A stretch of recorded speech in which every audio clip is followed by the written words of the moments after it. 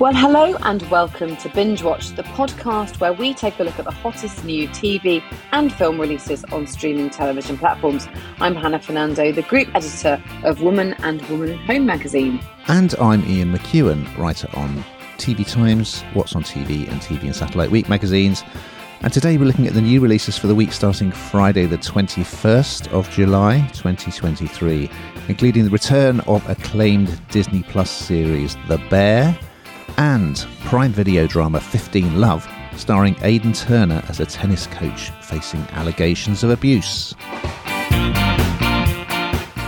And we'll also be checking out Jamie Foxx and John Boyega in Netflix film comedy They Cloned Tyrone, and catching up with Mrs. Beckett and Ranganathan as Rob and Romesh versus returns on Now TV. But first in, what is in the news? Well, Hannah, we've already had The Family Stallone, which we talked about a while back. Well, he's back. Sylvester Stallone will open up about his colourful life and career in the Netflix documentary Sly, which takes an in-depth look at some of his most famous creations. What else is in the news? Well, something quite up my street, I would say. A sequel to the Prime Video comedy Your Christmas or Mine, which will air this December, with new cast member Jane Krakowski joining lovebirds James and Hayley for some of the festive family chaos in an alpine ski resort. Got my name all over it. Well, I think this is, I know I say this a lot, but it's a good week this week because I'm pretty keen on all of our choices, and there's quite a variety of things as well. Starting with the return of something rather tasty on Disney Plus. It's Series 2 of The Bear, and here's a clip. It's a facelift, it's not a gut. Bear, it is a facelift and a gut. It's gonna take 6 months to open. 6 months? That's being What, confident? cocky. Crazy. Still thinking chaos menu? Yeah, chaos menu, but thoughtful. So Series 1 of this was very well received by the critics and by the audience, I think.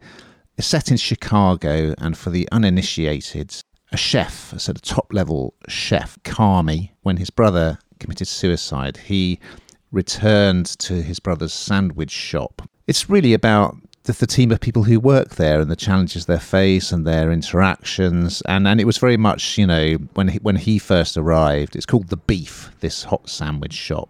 And when he first arrived, because he's this fancy chef, it was like, you know, who do you think you are, bringing all your kind of fancy Michelin star ideas to our place. And anyway, as we return for season 2, he now has ambitions to turn it into a top quality restaurant. It's a great series. I think it's unlike anything else that's on at the moment. The way it's shot, it feels very immersive, and the dialogue just feels very natural. It doesn't really feel like a scripted drama. It feels almost, elements of it are almost improvised. And in some ways, I find it quite difficult to watch because, like a lot of dramas set in professional kitchens, there's a high level of stress and anxiety, and particularly as we rejoin the action and he and the team are kind of working out how much it's going to cost to sort of rebrand and refit this restaurant, and everything seems to be going wrong. The fire alarm's going off, all the equipment is knackered. They're trying to get some money from Jimmy, who's the uncle. He's played by the brilliant Oliver Platt. So it's quite a kind of stressful watch in a way, but it's just really, really high quality stuff with a great cast. So yeah, it's going to be interesting to see how it plays out with the team as they embrace this new challenge against the odds. Is this one that you like the look of, Hannah? Did you like Series 1? I did, and I know exactly what you mean about being stressful. I always think this with, like, you know, Gordon Ramsay's Kitchen Nightmare or whatever they're called these days.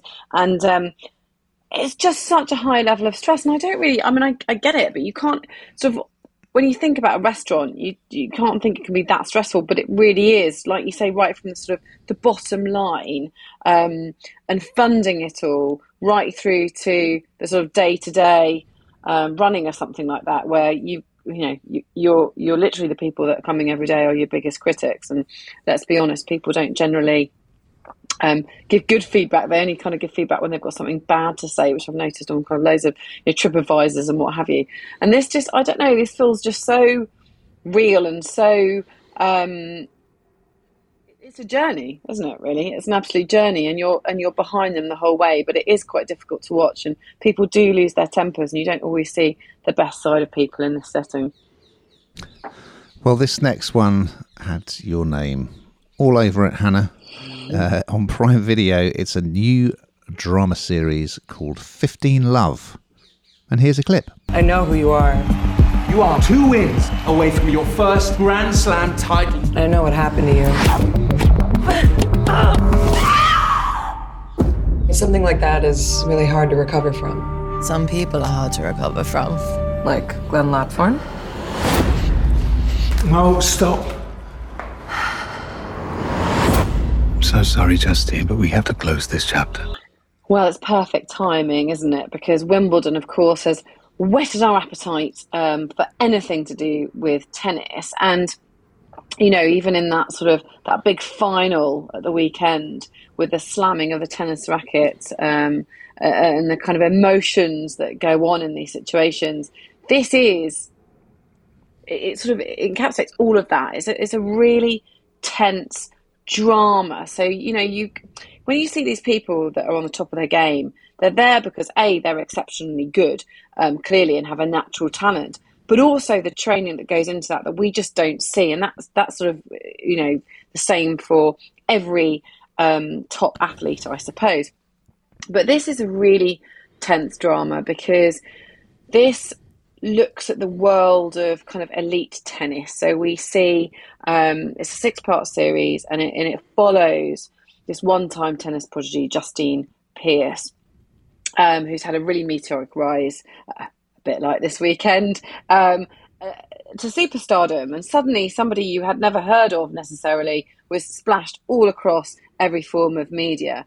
And she's been guided by her very charismatic coach, Glenn Lapthorne, who's played by Aidan Turner. Now, coaches play a huge part, as we know. At the very end of a match, very often a tennis player runs up to their trainer before even their family. They're so close, they're living together. But it takes quite a dark turn because she's absolutely incredible. She's kind of the future. But there's a Grand Slam and her dreams are shattered, and she has a terrible wrist injury during the French Open, and she's ditched by her coach.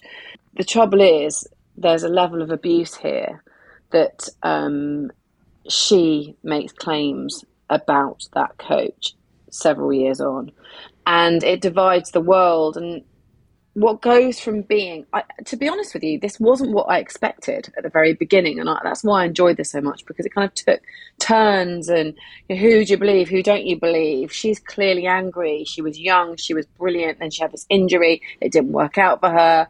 He's clearly a nice looking man, has got all the charisma and the chat that goes with that, but he's also an exceptionally good trainer. And you see this play out, and to me, I thought it was really well done, incredibly dramatic, emotional, and absolutely every ingredient to make this a bit of a hit. What did you think? Yeah, I liked it, I must say, and I wasn't sure quite what to expect.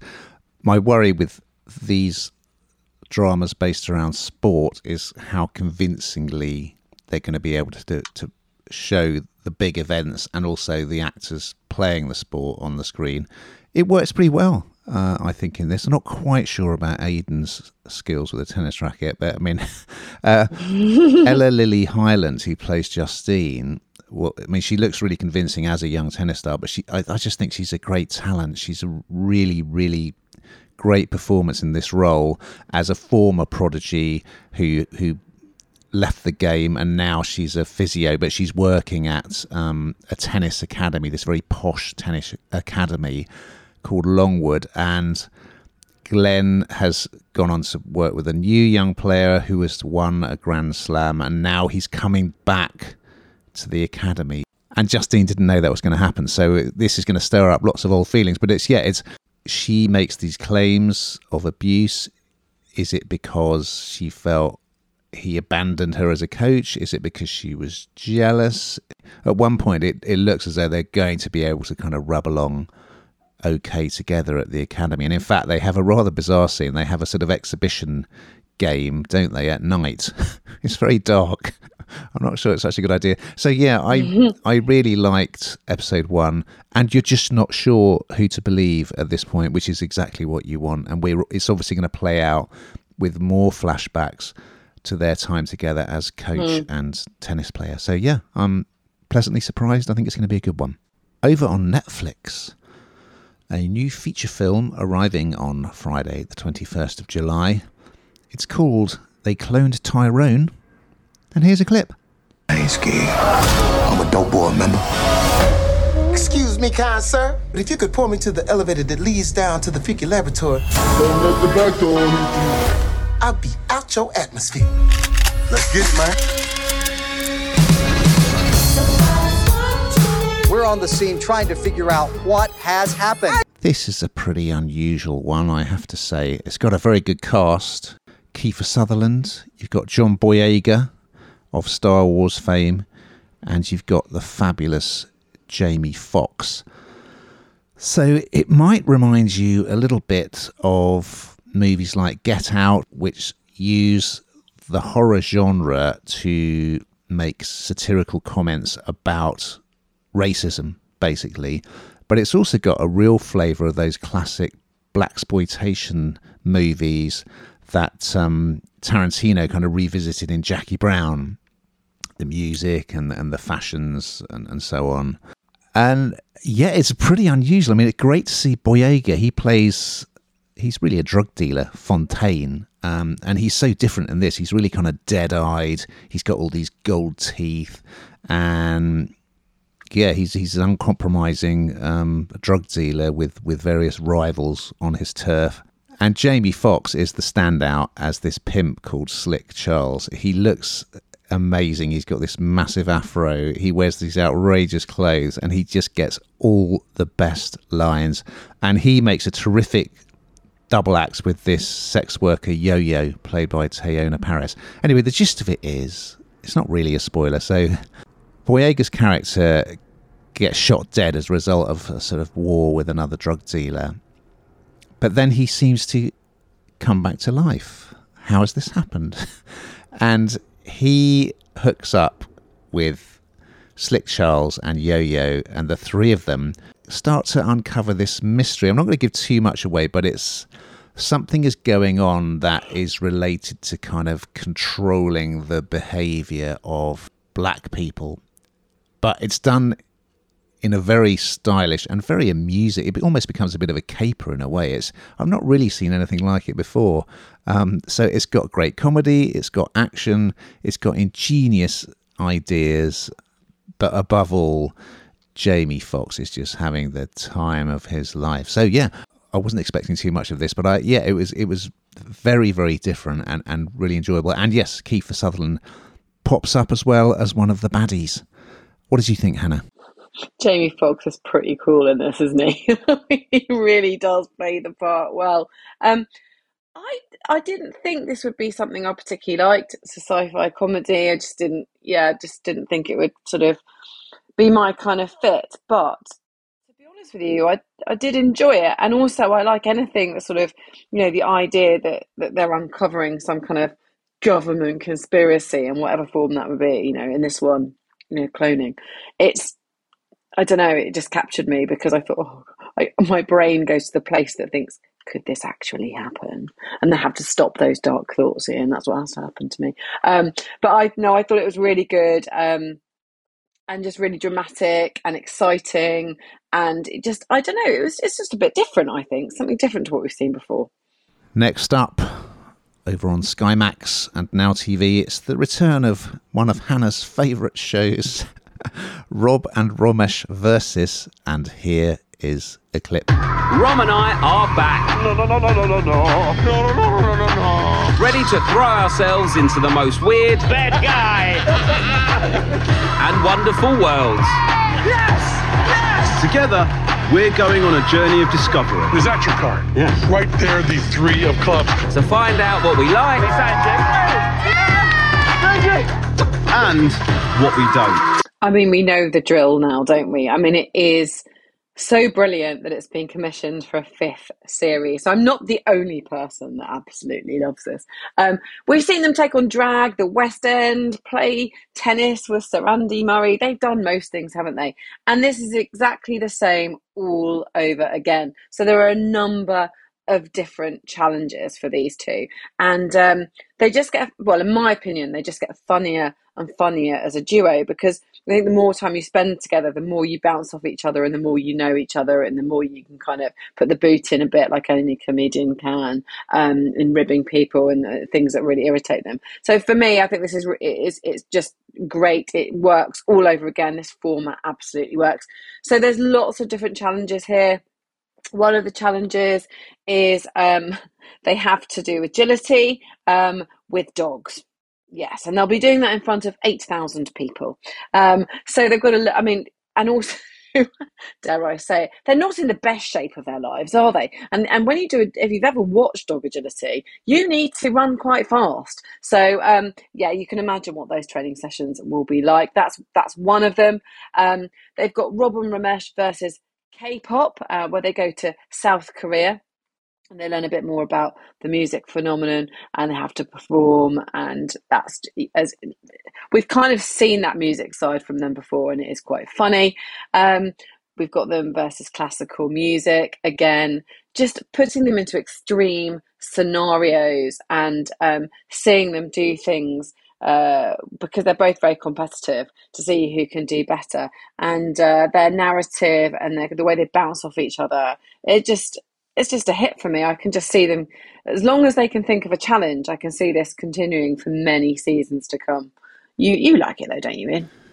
Yeah, I think I'm a relatively recent convert, because for me this is a bit like the kind of League of Their Own road trip shows, but without the deadwood. And I do think Rob and Romesh, they're a perfect double act. They work so well together. The first episode, which dropped on Wednesday the 19th, sees them going to Las Vegas to learn how to be magicians. And they're taught by the brilliant Penn and Teller, and they're going to do some street magic, and they're also going to do an act as part of Penn and Teller's Vegas stage show. They've been resident there for years, and the first thing they try to learn is called a French drop. It's a sleight of hand trick, like the old, cup and ball kind of illusion. And just watching Rob try to get to grips with that is absolutely hilarious. So yeah, I'm a total convert. I think they're just great. I mean, I enjoyed them. Was it the BAFTAs that they presented together? And yeah, they just really kind of spark off each other. And I think their two personalities and their two comic personas work very well together. So yeah, I thought it was an absolute treat. And I can't wait for the Crufts one as well, I must say. Now, we've got to that time, Hannah, where we find out what you've been binging on. So please reveal all. I very much enjoyed the Wimbledon finale. I do like an underdog, so I was loving that. And also, I went to see the screening of Barbie this week. Oh, yes, I did. It's not out yet. I know. I got an early view. And I laughed out loud. I did not know what to expect, but it was great. We should talk about this next weekend. Definitely. And I think I'm going to try and see Oppenheimer as well, because it's the big double release, isn't it? Yeah. Well, I burned through the whole series of Quarterback on Netflix, which we've previously talked about. I loved that. And I also watched a film that's been around for a long time, but I hadn't seen it before, The Squid and the Whale, which is also on Netflix, which is about a family going through divorce, and it's very funny. It's got Jeff Daniels playing the dad and Jesse Eisenberg as the older of the two sons, and that's worth a look if you like sort of New York intellectual domestic comedies. It'll be right up your street. Now we've just got time to look ahead to next week's offerings. So what's on the menu, Hannah? Well, the great Elle Fanning stars in All Four's true crime drama about a teen suicide, The Girl from Plainville. And Zach Galifianakis of The Hangover fame is the man behind a stuffed toy phenomenon in The Beanie Bubble on Apple TV+. So we look forward to those and much, much more. But in the meantime, Keep watching.